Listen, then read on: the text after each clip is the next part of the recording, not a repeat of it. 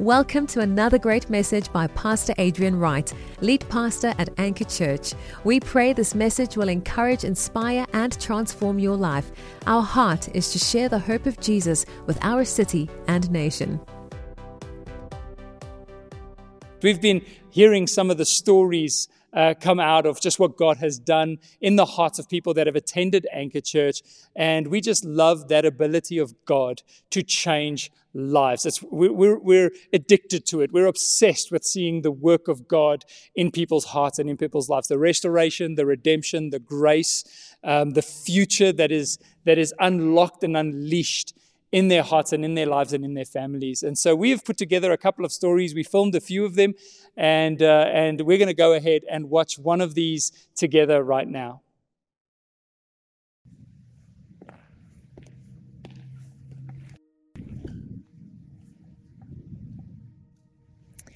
Hi, my name is Apiwe, and I'm a part of Anchor Church. This is my story. I grew up in the East Rand. My parents were always just amazing. I had a little brother. My brother was everything to me. I kind of saw myself as his mom and my mom as his secondary mom. So we had a very close relationship. When we went to nursery school, I kind of saw myself as his protector, as his big sister. When I was 6 years old, my brother was 3, and we had family come over from KZN to visit us for the December holidays. So we had a lot of little cousins our age, visiting with us that we were playing with. One day we were playing next door, and I decided to take a nap. The next door neighbors had a swimming pool, and I left my brother with our cousins. And when I woke up from my nap, I woke up to, all the adults crying in the house, just a house full of, pain and tears and wailing. And that's when I learned that while I was napping, my little brother had drowned in the neighbor's pool. I blame myself a lot. It was extremely devastating for myself and my parents. It was one of 2 times in my entire life I ever saw my dad cry.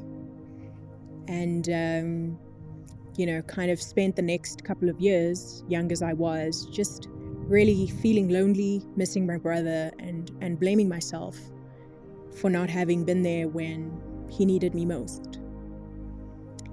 I remember one day, I was about 10 years old. I was playing at my grandmother's house and playing with some cousins, and just once again had this overwhelming feeling of missing my brother, and again blaming myself, and just started crying. And in that moment, I felt God step down and kind of say to me, that it was never my fault. There was nothing that I could have done about it.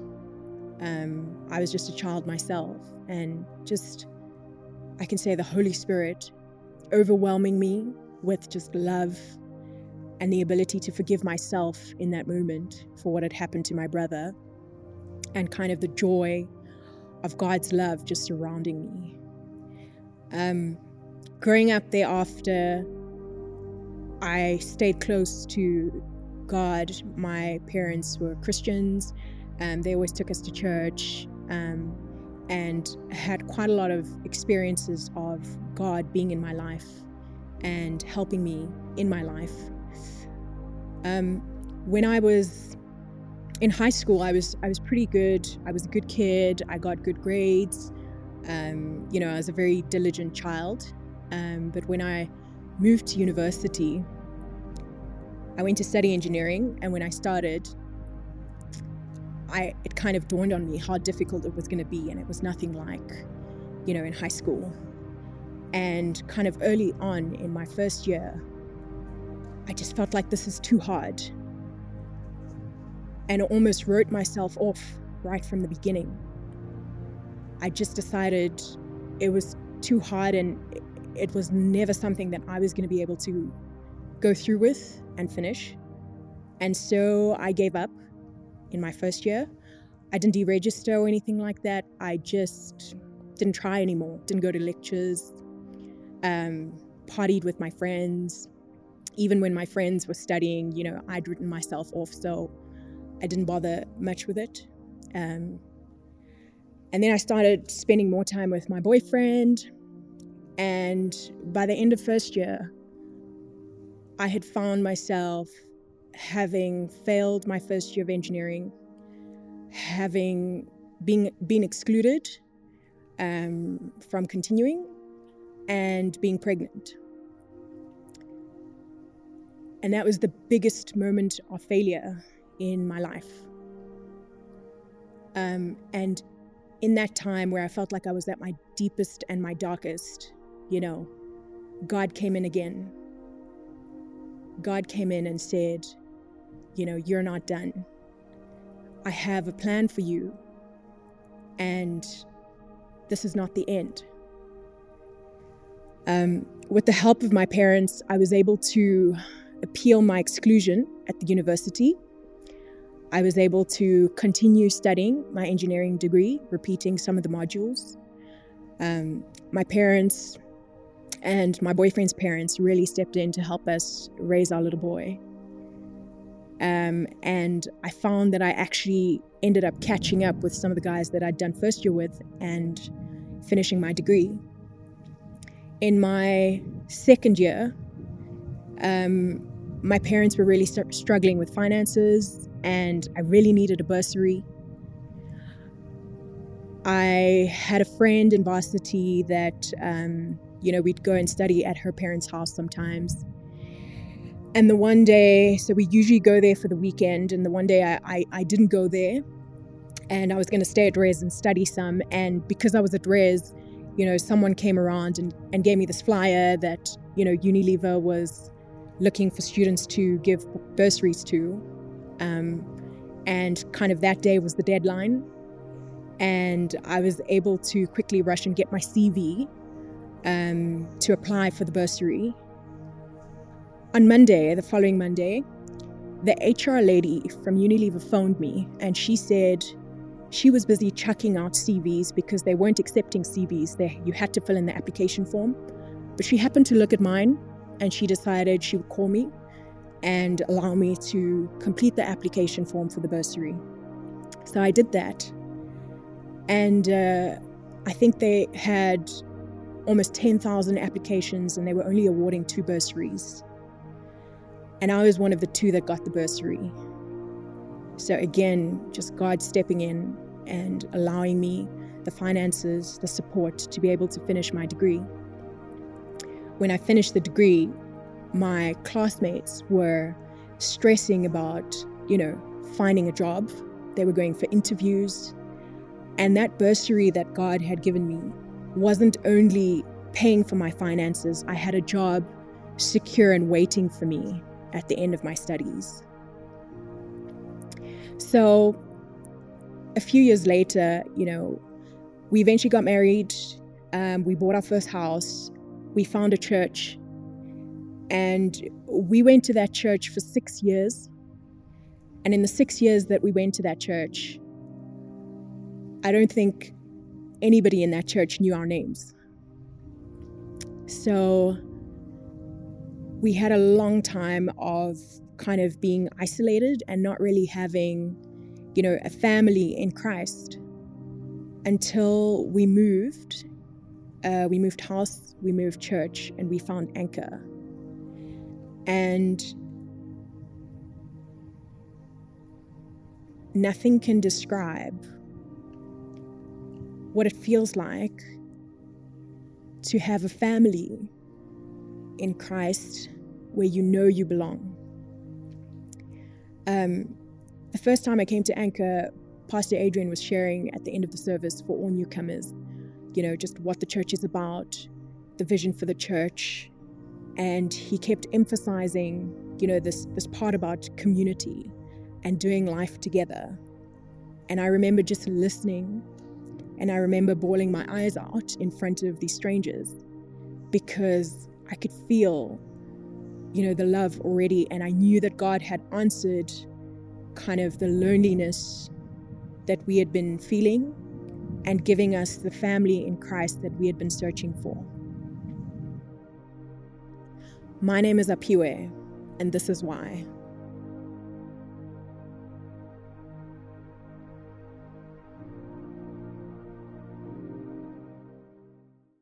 What an incredible testimony, and what a privilege for us as a community to be a space where God can work in such a powerful way. We have gathered together some of the stories, just some of them, but over the years, we've heard so many testimonies of what God has done, and we hunger to see more of His faithfulness. That's why last week, as we started our Heart for the House series called This Is Why, our current series at the moment, we did a message called A Holy Hunger, because it speaks about how when you've experienced the goodness of God, you want others to experience that same grace, that same life-changing power of the Holy Spirit as we encounter God and we are transformed, not from the outside in, not by modifying our behavior, but from the inside out, as what we believe begins to consume everything else, as the truth works its way through our lives and brings this change. It brings healing to relationships. It brings healing to marriages. It restores families, and it ultimately transforms communities, cities, and nations of the world. And we're a part of that story, every single one of you today. And so I want to talk today a little bit about what happens, or what we can expect to see when we follow, when we pursue that call of God, and when that holy hunger, we allow it to lead us. That passion is what we're talking about. And we allow it to lead us into the things we pursue with our lives and the things we pursue as a church. What is it that we are going to see? I'll tell you what we're going to see. The title of my message today is Extraordinary Things. We will see miraculous things. We will see God do things we never thought possible, not only in our lives, but through our lives. Extraordinary miracles, God healing people, God turning situations around, God delivering people from everything from addiction to depression. And we have seen these things happen, and we're so, so grateful that we get to be a part of it.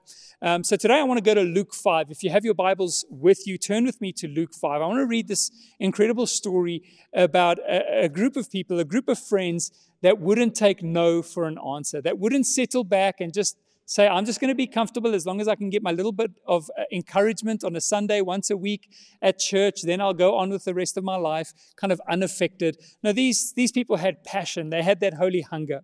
We read about it in Luke 5, verse 17. I'm going to read through to verse 26. But it says, on one of those days, as Jesus was teaching, Pharisees and teachers of the law were sitting there. This is always kind of an ongoing theme in the scriptures, that whenever Jesus was sitting there, the religious people would gather, not to listen, not to hear, but often to criticize.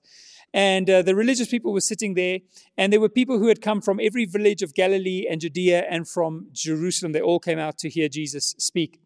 And the power of the Lord was with him to heal. And behold, some men were bringing on a bed a man who was paralyzed. And they were seeking to bring him in and lay him before Jesus. But finding no way to bring him in because of the crowd, they went up onto the roof and let him down with his bed through the tiles into the midst before Jesus. So they literally open up the roof and lower their friend down before Jesus. And it says in verse 20, and when he saw their faith, he said, man, your sins are forgiven you. And the scribes and the Pharisees began to question, saying, who is this who speaks blasphemies? Who can forgive sins but God alone? When Jesus perceived their thoughts, he answered them, why do you question in your hearts? Which is easier to say, your sins are forgiven you, or to say to the paralyzed man, rise up and walk? But that you may know that the Son of Man has authority on earth to forgive sins. He said to the man who was paralyzed, I say to you, rise, pick up your bed and go home. And immediately he rose up before them and picked up what he had been lying on and went home, glorifying God. And amazement seized all, and they glorified God and were filled with awe, saying, we have seen extraordinary things today. I love that. These people recognize today we've seen something miraculous. Today we've seen something extraordinary. Today we are witnesses of the power of God at work. As the church, we get to be those people. We get to be those witnesses. As we pursue the holy hunger, we see the extraordinary things take place. I know that for those of you that have had kids, that moment when you find out you're going to be a mom or you're going to be a dad, and you begin to wonder, what is my son or my daughter going to look like? How tall will they be? What color hair will they have? And you begin to envision what they may look like, and you begin to hope and dream for certain traits that they may have. If you love music, you may hope that your child will become a musician one day, or that they'll become an artist, or that they'll, be an entrepreneur, or be successful, or make a difference, or work in ministry. And we begin to have these dreams for our own kids, and even what they look like, you so long to see it and just be able to perceive it. And in the beginning, all you get are those very kind of undefinable, scans and sonars that don't really show what they'll look like. It gets a little bit better when you see the 4D scan, but then you also sometimes wonder, is that really what my kid is going to look like? Because sometimes those 4D scans can be a little bit scary. But I remember when my son was born and I finally got to see what his face looked like. And even as a baby, you begin to wonder, I wonder what he will look like as he grows older. Well, we've been on a journey as a church where we had that exact same feeling. When we started Anchor Church, we only had dreams for what it could become. And even when it was birthed and we began to hear and see what it looks like and sounds like and feels like, what the character and the personality of our church is that God has given us, believing in the dreams, believing in the gifts that God has given us as a community, we were privileged to be able to see it grow, just like I've watched my own kids grow. But we still have so many more plans for the future. We long to fulfill the potential that God has given us as a church and that God has given us as individuals on this earth during this time in history. We long to see that in the same way that I long to see how my own sons will fulfill their destiny in the future. And like all parents watching with us today have longed for their own kids. We had no idea in the beginning, how we would grow and what it would look like. But we get to be there. Like we get to watch our own kids grow, we get to watch this church grow. We get to be on that journey. And so I want to encourage all of us to not forget to enjoy the journey, to not forget to, church is something that is to be enjoyed, not endured. It is something that we get to be a part of, and it's something that we get to enjoy as we go through it. I want to encourage you not to forget to have expectation, to have longing, to have vision in your own heart. This is not just a vision that, the leaders get up on a Sunday and say, this is our vision, and everybody says, okay. No, God births this longing in all of our hearts. And the early years, even when it comes to children, are never easy. We've got some friends in the church right now that have young babies and, will text me late at night and say, well, baby still hasn't slept tonight, so it's going to be a long one. Or I see them the next day and they're looking tired and they're like, yeah, it was a rough night last night. Whenever you have something that's new, that's just been birthed, it's often a lot of hard work. There's, very early mornings, very late nights, a lack of sleep. But when you think back on those years, I promise you'll remember them fondly. And even in our church, as we sacrifice, as we give, as we serve, as we do the hard work, yes, it's not always fun in the moment as we do something that's bigger than ourselves. But when we look back, we'll remember with fondness the fun we actually had.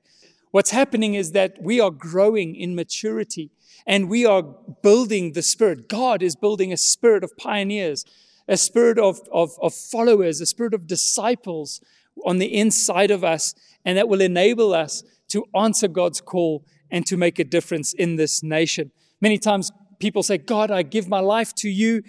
Use me, Jesus. Have you ever prayed that prayer? God, please use me. And then he says, okay, I'm going to use you. Can you please be at church at 6:30 a.m. to help with, whatever it may be? And then you're like, Jesus, is there any other way, any other options for how you could use me? We sometimes want to be selective. But when God truly does use us, those sacrifices become joyful because we know that we're a part of answering the call of God on our lives and on our church. What I love about the men that we read about in this scripture is that they woke up one day and they decided that they were not going to take no for an answer. They experienced, you can sense it as you read the story, they experienced a sense of urgency that said, today is the day that we are going to get our friend before Jesus. We're not going to sit back and make excuses about the room being full and the Pharisees blocking the door and, the roof being too thick or the fact that our friend is paralyzed and we have to literally carry him all the way there. They could have sat back and said, that's not going to be a comfortable thing to do. But instead, they had an urgency. They had a holy hunger to see God work on the behalf of their friend. And so they took their friend and they did whatever needed to be done in order to bring him before Jesus. And it says that when Jesus saw their faith, not the faith of the man that was paralyzed, but their faith, he marveled. When he saw their faith, it is what caused him to act on their behalf. And this is what faith does. When you've experienced the grace of God in your own life, it develops a love because you know that you're loved. It develops a love in you for others. And all of a sudden, your faith is activated to see God work in the lives of those around you. It says that these men, they wanted to approach Jesus. But the Pharisees and the teachers of the law had come from everywhere, and they were all sitting there and blocking people from actually getting, those that needed help, from getting to Jesus. Now, we don't want to have that kind of religious spirit. I think religion has often done that. It's often prevented those that really needed Jesus from getting to him, because the road or the way was blocked by legalism, by moral codes, by religious ideals, by all kinds of protocol, and those that needed to get before Jesus actually were turned away. No, we want to be a church that is open so that the paralyzed can come in. That's the thing about this man, is that he didn't have the ability to bring himself before God. He couldn't, push his way through the crowd, and he couldn't fight his way to the front. That is why the church needs to fetch those and bring them in. This is how, this is the position, this position of being paralyzed, unable to help ourselves, is the position all of us were in. It's the position every person in Joburg either is in or was in.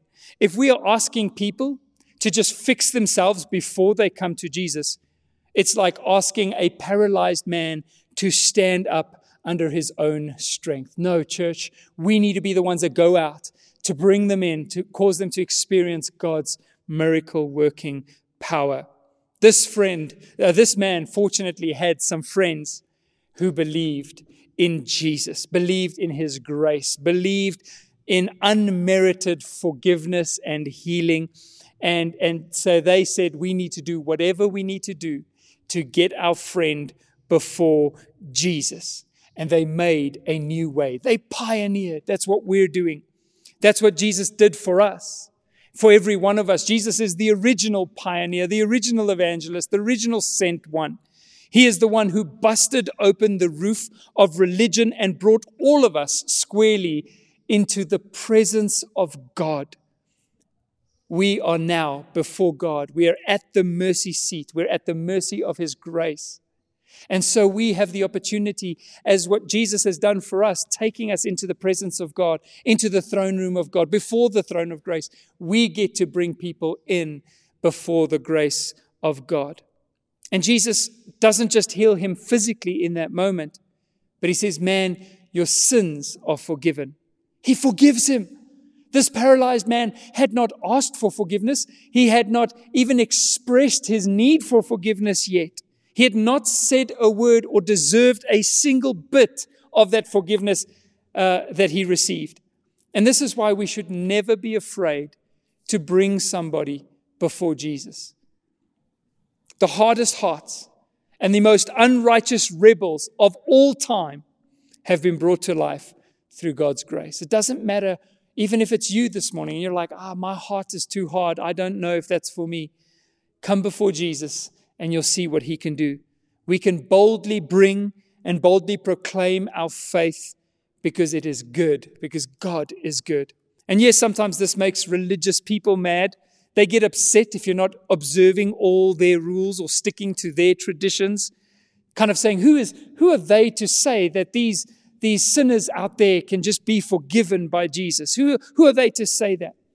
But that's what Anchor Church will always be about bringing the unreached, paralyzed people into the midst of God's grace. It might mean that we end up doing a few things differently, but we are going to be those men. We are going to be those women. By the way, we never know their names. We just know it's those men and those women busting through the roof, making a way for people to encounter the miraculous power and the grace that is in Jesus. We introduce people to the grace of God. That's our mission, church. It says their amazement seized them all and they glorified God and were filled with awe, saying, "We have seen extraordinary things today." I'm telling you, as we bring people before God, as we come together before God, as we make Jesus the center of our church and our focus and our worship and our prayers, we will see extraordinary things. We will be amazed at what God will do through a bunch of nobodies who were moved to dig a hole and bring their friends before Jesus. Let's do it. Let's do it, Anchor Church. Let's keep pioneering. Let's keep moving forward. Let's keep praying. Let's look for those in needs. Let's bust open some roofs and let's see what Jesus will do. We believe that God is going to do more things than what we can count in the days that lie ahead. Let's keep praying and believing for that. I hope you're encouraged today, man. I feel like I can go on preaching for another 2 hours. Clearly, God is just stirring things in our hearts, and we are so grateful for everybody on this journey with us. We love you. We're praying for you, and we can't wait to see you again on here, online next Sunday, and soon in person. Go ahead and book your seat if you haven't done so already. We love you. God bless you, and we will see you again next Sunday.